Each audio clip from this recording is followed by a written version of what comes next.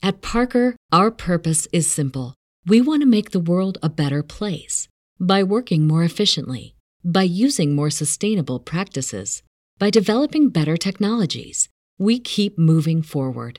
With each new idea, innovation, and partnership, we're one step closer to fulfilling our purpose every single day. To find out more, visit parker.com/purpose. Parker, engineering your success. Welcome to CEO Coach with me, Ann Kennedy, and Jillian Music, co-founder of Moz. Together, we are serial entrepreneurs helping online companies launch, grow, pivot, and thrive. You can find out more at outlinesventure.com. Today, we'll be talking with Jillian about growth hacks for your business. Jillian, you presented this at MivaCon in March. What did you tell them? Yes. Now, Miva is a company that does online shopping carts. They're located in San Diego, and I've spoken a few times for their conference, as have you, as a matter of fact. It's true. That's right. We had a good time down there. So this year they asked me to talk about growth hacks specifically for e-commerce companies. But really, you and I have been talking about this kind of subject for a long time around any kind of tech company at all. What I talk about is the assets and attributes of successful CEOs and successful companies. So an asset is a resource, and it's really defined as a resource that provides current or future benefit. Okay, resource. An attribute is something that's innate in the personality or innate in the, if you will, DNA of a company. So assets and attributes are different.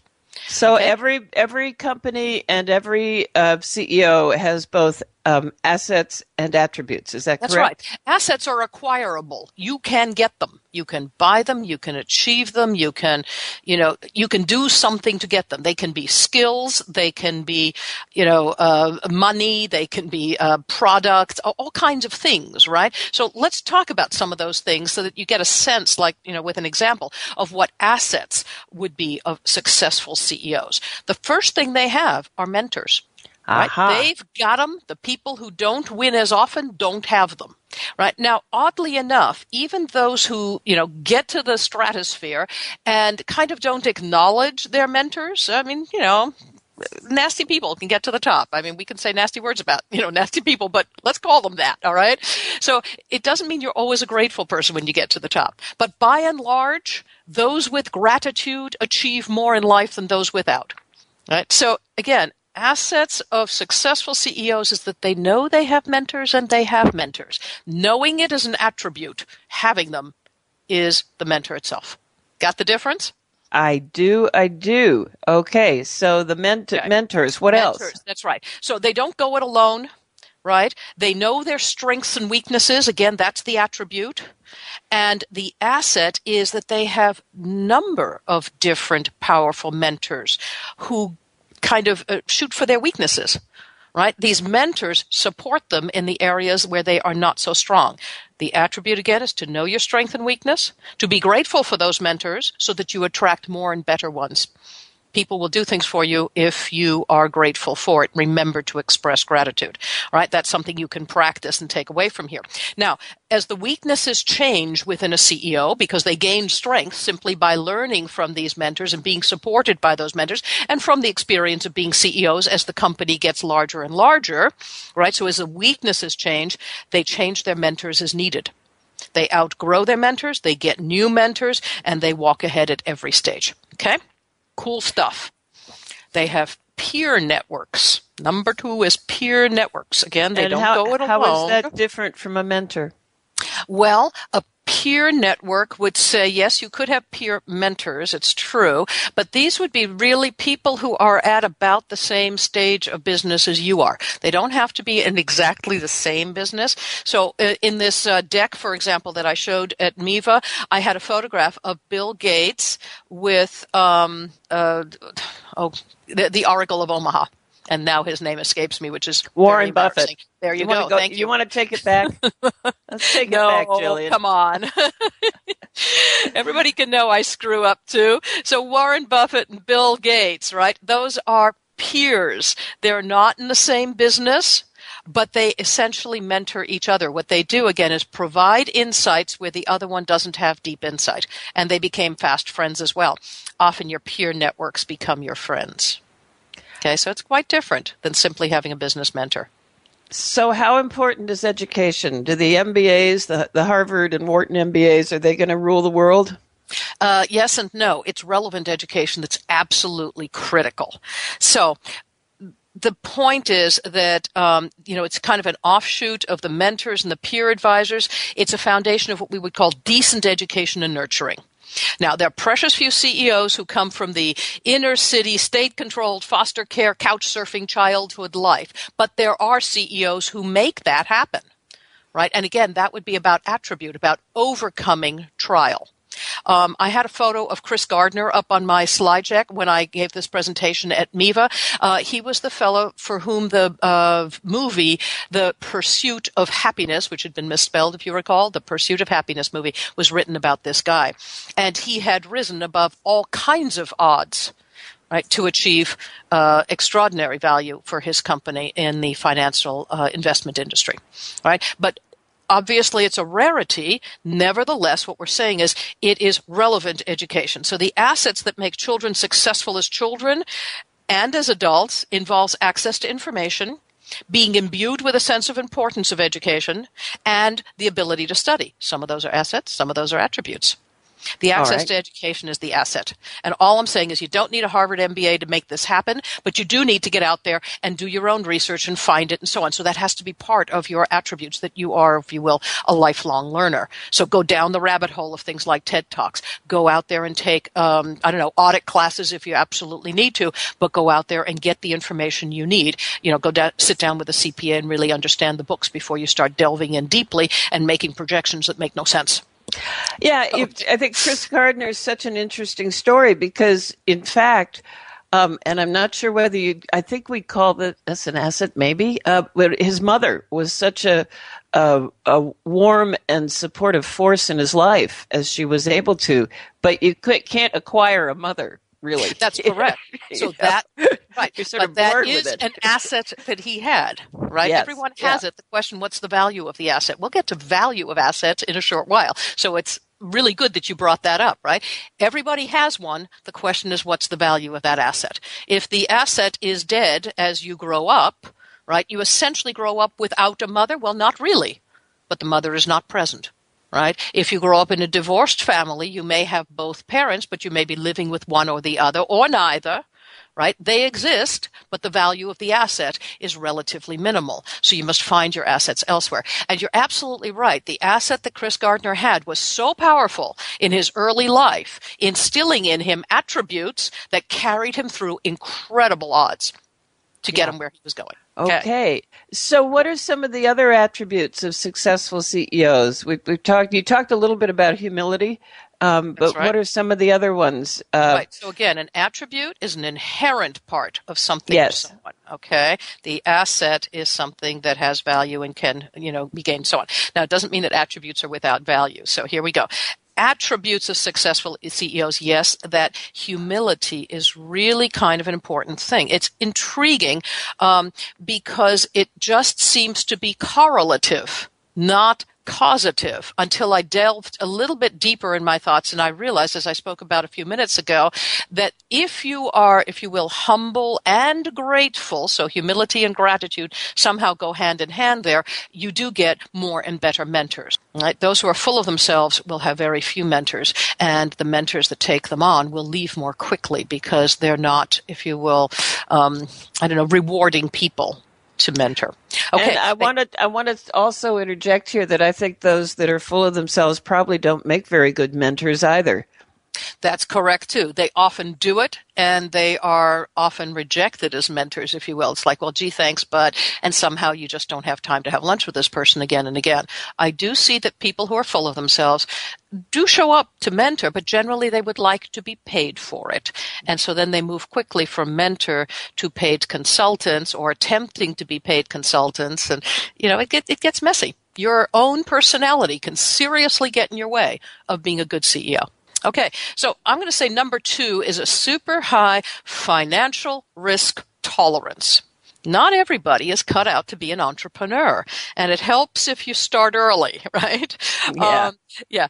Optimism is this prerogative of youth, and it's a lot more optional as we age, right? So this this sense of financial risk tolerance also comes from being so young without additional obligations. One is generally not yet married or with children and, mortgages and vehicles to pay for and so on and so forth. So this burgeoning of entrepreneurship that we have seen recently around the world, starting at about 2008 or 9, and of course having really begun so early as 88 to 90 when, Microsoft came into being, and then the web showed up in 93, and so on and so forth, right? This real burgeoning of entrepreneurship has by and large been powered by these very young entrepreneurs who have extraordinary financial risk tolerance simply because of their youth. Now, that doesn't mean that all businesses are constructed by young people. Certainly an awful lot of gray hairs are doing the same. They didn't so much in the beginning. They do much more now.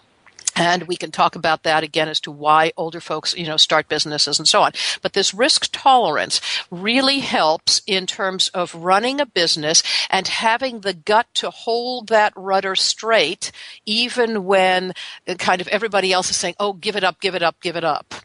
Right? That's the important piece. It doesn't mean stupidity. And it doesn't mean making financial decisions based on no information.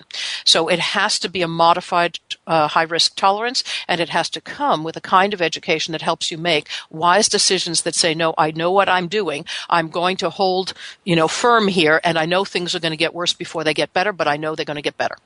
And that's a good data to say so. And the data is very important to support your risk tolerance. We need to take a break now, and when we come back, I sure want you to tell our listeners more about what we're doing, what we've found for the attributes of successful CEOs. This is Ann Kennedy at CEO Coach. We'll be right back.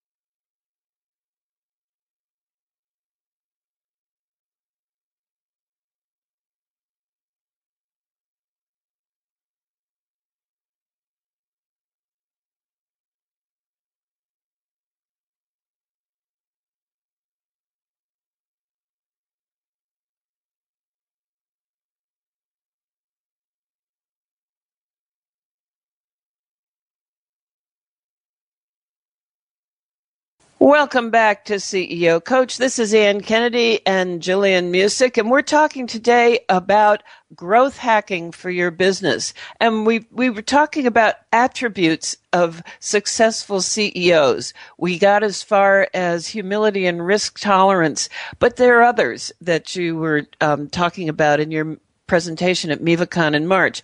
What about privately creative? Right. I mean, who has time? Who has time? Exactly. That is kind of my next slide. Yeah. So there was humility. There is let's see, we high do risk want, tolerance. but it's not just high risk tolerance. There really is gratitude as well. So we might put them together as humility and gratitude, but I did want to put that in because that's something you can actually practice and you can achieve that attribute in yourself. Okay? So important to note. Yes. And it turns out that very successful CEOs, just by and large, again, maybe correlative, but there might become some causation here too, are privately creative. They tend to have their own projects on the side. And that's intriguing. You can do this. You can simply go and acquire that attribute, right? You say, okay, I'm going to do something privately creative. Surprisingly, I would say almost all of the listeners now who are listening to this show whenever and wherever they are probably have either an idea of a creative project they would like to do, or they have already begun it, or they sneak time away to do it. For example, you and I mentor a company, right? We are an advisor and deeply engaged with a company called Brett Approved, right? And that's the TripAdvisor for travelers with mobility challenges and, in need of accessibility features and so on. So we know that Brett Heising, the CEO there, right, is challenged every single day to get up, wash and dress and this and that and get in his chair and get to work and so on. It takes him 3 and 4 times as long to do anything that you and I would do than anything that any standard CEO with 2 legs that can move and walk can do, right? And still, he has a private project. I was blown away to find out that he too, it turns out he's a playwright. No, can you believe really? it? Yep. And he's been working on this play for a very long time. And once a month, he actually schedules the time to take 2 hours for himself to work on that play. That's amazing to me. Every time I meet a CEO who is seriously on her way, right, they have some kind of a private project where they schedule time to sneak away and clear their mind. That's what the private project does. It's not something rote like going to the gym and exercising and so on. As you do that treadmill, your mind keeps moving. Even as you press weights, your mind keeps moving. What is different about a creative project is that it takes your mind to do it. This, if you will, is like going to the gym for your mind. It pulls you away from your business, and you can't think about your business because it's a different creative product and a different creative process. And that's the killer piece. So when you think about what you might like to do on the side, what you're really trying to do is give your brain a rest from all the thoughts of the business, especially in the earliest days. We know that entrepreneurship is difficult. You must get funding, or you don't have it, or you're really going broke, or everybody's telling you no. There are difficulties in creating new product. If it's not around the money, it's around the product development. All of these things constantly take up your mind, and what you really need is a break. Sometimes just getting out and taking a walk doesn't do it. You have to give a creative break so that your mind's focused on something else. That's privately creative. Go get that one. Okay. Awesome. Okay. It seems to me that's related to being in better shape. You mentioned the gym. That's right. Yes. So the gym is important. We're not saying don't keep your body going well. Okay. Another correlative thing. It turns out they're in better shape. They just are. Okay, so intriguing. There is something about physical, mental, and emotional exhaustion that you should know about. Those are 3 different things: physical, mental, and emotional. They are not the same. You want to achieve the first one and the second one, and you want to avoid the last. You want to be physically tired enough to sleep at night. Otherwise, your brain races, you don't sleep, and you make really stupid decisions in the morning. This one is not just correlative. It is actually causative. Those who sleep badly and don't get enough sleep make stupid decisions. They've made test after test about people who just driving a car, and it is scary what happens when you lose just an hour of sleep for a few nights in a row, 2 hours of sleep for a few nights in a row. And you think you're going to get in there and negotiate contracts and get yourself PR and make decisions about how that product is going to get finished and launched and structured and who knows what, and pull in your key employees, and you think you're going to make smart decisions about that? You're nuts. absolutely get physically exhausted so you can go to sleep at night. Same thing with mentally exhausted, right? That means that you really have chewed on all this stuff, and now it's time for sleep. But what you want to avoid is the emotional exhaustion. Yes, that's just about, fear and, I don't know, the conflict that comes with everybody else telling you, not to do it and so on. Learning to manage those things, I think, is critically important. Surround yourself with positive people. Avoid those with negativity. Those things are easy to say, not so easy to do. So you'd better get your head in a space where you have, if you will, the mental strength to withstand it and to let it roll off you a bit. Not like a duck, but a little bit like that, right? We get that words can hurt. We get that words can get your head going round and round, but that's the personal fortitude to say, no, I won't go down there. I'm not going to waste this time of my day thinking about these things. I'm going to focus on doing what I want to do. The only way to prove everybody else wrong is to do it. That's so so true. So go back to mental exhaustion instead of emotional exhaustion. Okay, but here we go with seekers and learners. Now, that seems to me also to be related to the last two attributes that we discussed. Yes, and they're also related to the asset of having relevant education, right? The asset, and we talked about that with relevant education, the asset is that they are lifelong learners and seekers. They naturally do it, right? So having the business degree is not an indicator of a successful CEO in the e-commerce economy. Not at all. Right? And so let no one tell you otherwise. The stats don't play it out, right? So before great business leaders become great business leaders, they do hone their skills. They hire you can hire pros to teach you what you need to know. You can go from being a presenter, even a timid presenter, to being a superb one with training and practice. You can do all kinds of things by practicing it, getting people who will teach it to you, auditing classes if you absolutely must, getting things online. All kinds of free education is out there. Pick and choose. You know what you need to know. Getting into the habit of setting aside time each day in order to do those kinds of lessons for yourself as they come around. So it's, if you will, the teachable moment for yourself is a critical attribute of a successful CEO. You had a picture of Bill Gates that we were just talking about him earlier in this broadcast, and I heard once that he takes 2 weeks every year for a reading vacation. And he turns off all the technology and takes a very disparate collection of books, and he sits and he reads for 2 weeks. Because rather than a few pages at night, before you fall asleep, just to spend all day reading a dozen different books begins to feed your brain to think about new ideas, new ways, new connections. So we're going to run out of time at this show, so I'm going to already tell everyone we're going to do another show that kind of completes this one. We're talking about the assets and attributes of successful CEOs. We're going to do the same thing about the assets and attributes of successful companies, and some serious takeaways about what you can do to make your company, kind of gain those assets and achieve those attributes that will help it to thrive, not just survive in this economy. So before we cut entirely, do I have another minute here? You do. Okay. What about that?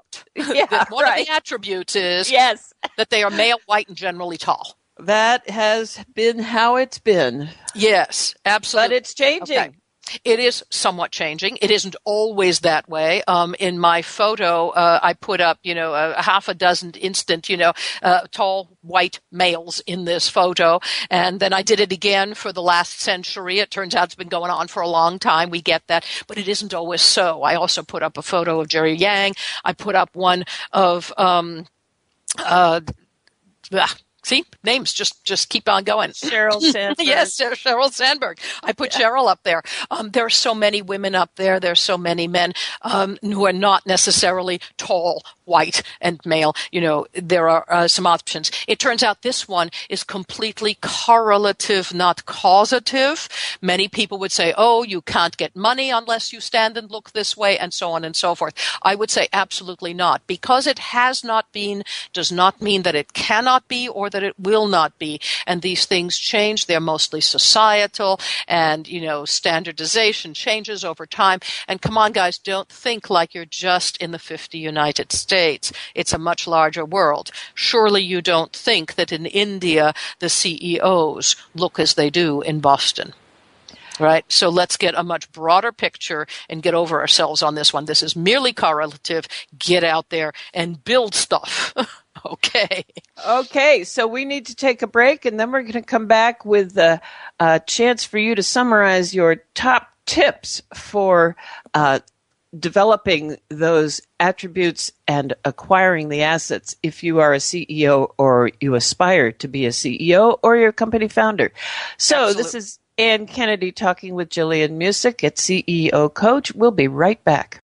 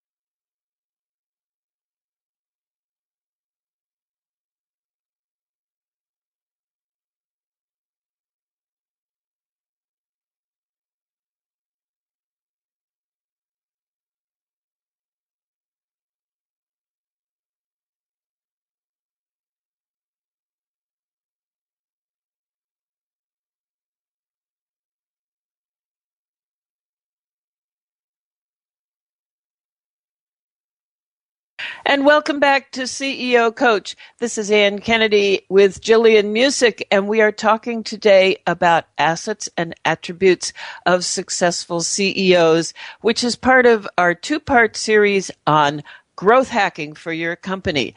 So, Jillian, we sort of ended with talking about how the CEOs are not necessarily tall, white, and male anymore, that there is a movement both overseas and also in this country. I just wanted to highlight a couple of women that are leading seriously big companies, Virginia Rometty at IBM, Ursula Burns at Xerox.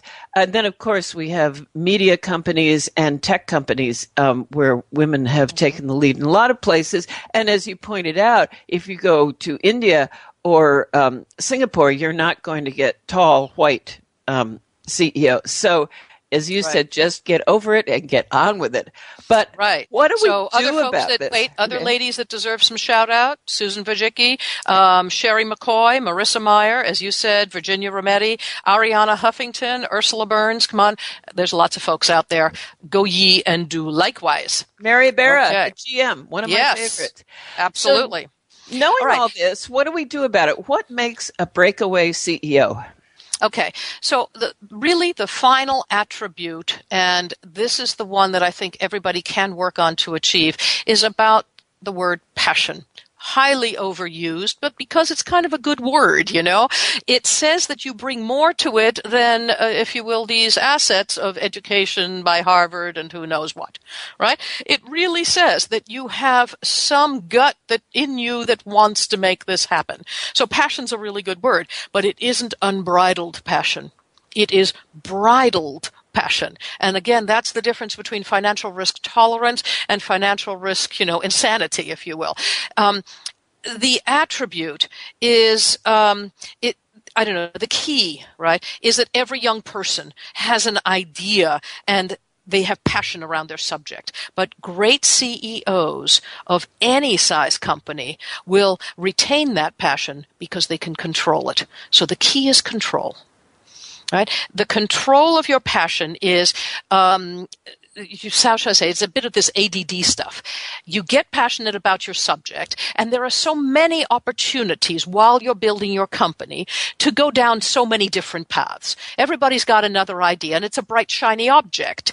If you can control yourself not to stare at the bright, shiny object and then to go reach for it and then to go spend good money after bad to go try and make that new shiny object and the next and the next and the next, you will have focus. You will have control. And you will finally achieve what it was you originally set out to achieve. Doesn't mean never pivot. It just means don't go after every bright, shiny thing that's out there. Make sure that you stay focused, that you keep this rudder in the water on a number of subjects. One that you and I talk about all the time, the rudder in the water on culture. Absolutely. Right? Don't bend on that one. Right? That's just not negotiable. Number 2 would be around your product or service, right? That BHAG, the big, hairy, audacious goal. That one you can bend on. You can modulate. You can even pivot. But do so with great care, organization, data, reliable data that you can trust, and with mentors, peers, and your colleagues inside the office as well, whom you can trust. Take their counsel. But don't take their counsel as instruction, if you will. You're the final, decision maker, and those that can hold that can win. I think it was beautifully said in a poem that read, if you can keep your head, young man, when all those around you are losing theirs. Right? Yeah. That's how you become great. And so that ancient advice still holds true today. Control, bridle the passion. And that's the hottest tip for CEOs today. All right. That is fantastic. So we're going to put these slides are up on SlideShare. We'll put a link on our Facebook page so that our listeners can go and have a look at the pictures that you've described. And as you say, we only got through the CEOs. Now we want to talk about growth hacking for your business. So we will talk about assets and attributes of successful businesses in another episode. Thank you, Jillian. This was fantastic. And we're going to put a link also to Rudyard Kipling's poem, if you can keep your head when all about you are losing theirs, right? We're going to put a link to that very famous poem. Great. Okay. Great. That sounds good. Well, that's it for this Monday at CEO Coach. We'd like to thank our producers at webmasterradio.fm for their support. You can download these shows through webmasterradio.fm, iTunes, iHeartRadio, Stitcher, and many other places around the web. You can find links and more on Facebook.com CEO Coach Podcast. That's got a / before the CEO Coach Podcast. Do stop by and hit the like button so we know you were there, and tell us what you think. Leave us a comment. Tell us other things that you'd like to hear about. I am so glad, Jillian, that we had this time to talk. I'm sure you were a big hit at MIVA for that conference. So thanks so much, Jillian. Thank you, Anne. It was lots of fun. Let's talk again next week. We sure will. You can find more about how our company Outlines Venture Group helps companies launch, grow, pivot, and thrive at outlinesventure.com. Till next week. Brain fog, insomnia, moodiness, weight gain. Maybe you think they're just part of getting older, but MIDI Health understands that for women over 40, they can all connect to menopause. It's at the root of dozens of symptoms we experience, not just hot flashes. MIDI clinicians are menopause experts, offering safe, effective, FDA-approved solutions covered by insurance. 91% of MIDI patients get relief from symptoms within just 2 months. Book your virtual visit today at joinmidi.com. Everybody in your crew identifies as either Big Mac Burger, McNuggets, or McCrispy Sandwich. But you're the Filet-O-Fish Sandwich all day. That crispy fish, that savory tartar sauce, that melty cheese, that pillowy bun. Yeah, you get it. Every time. And if you love the Filet-O-Fish, right now you can catch 2 of the classics you love for just $6. Limited time only. Price and participation may vary. Cannot be combined with any other offer. Single item at regular price. Ba-da-ba-ba-ba.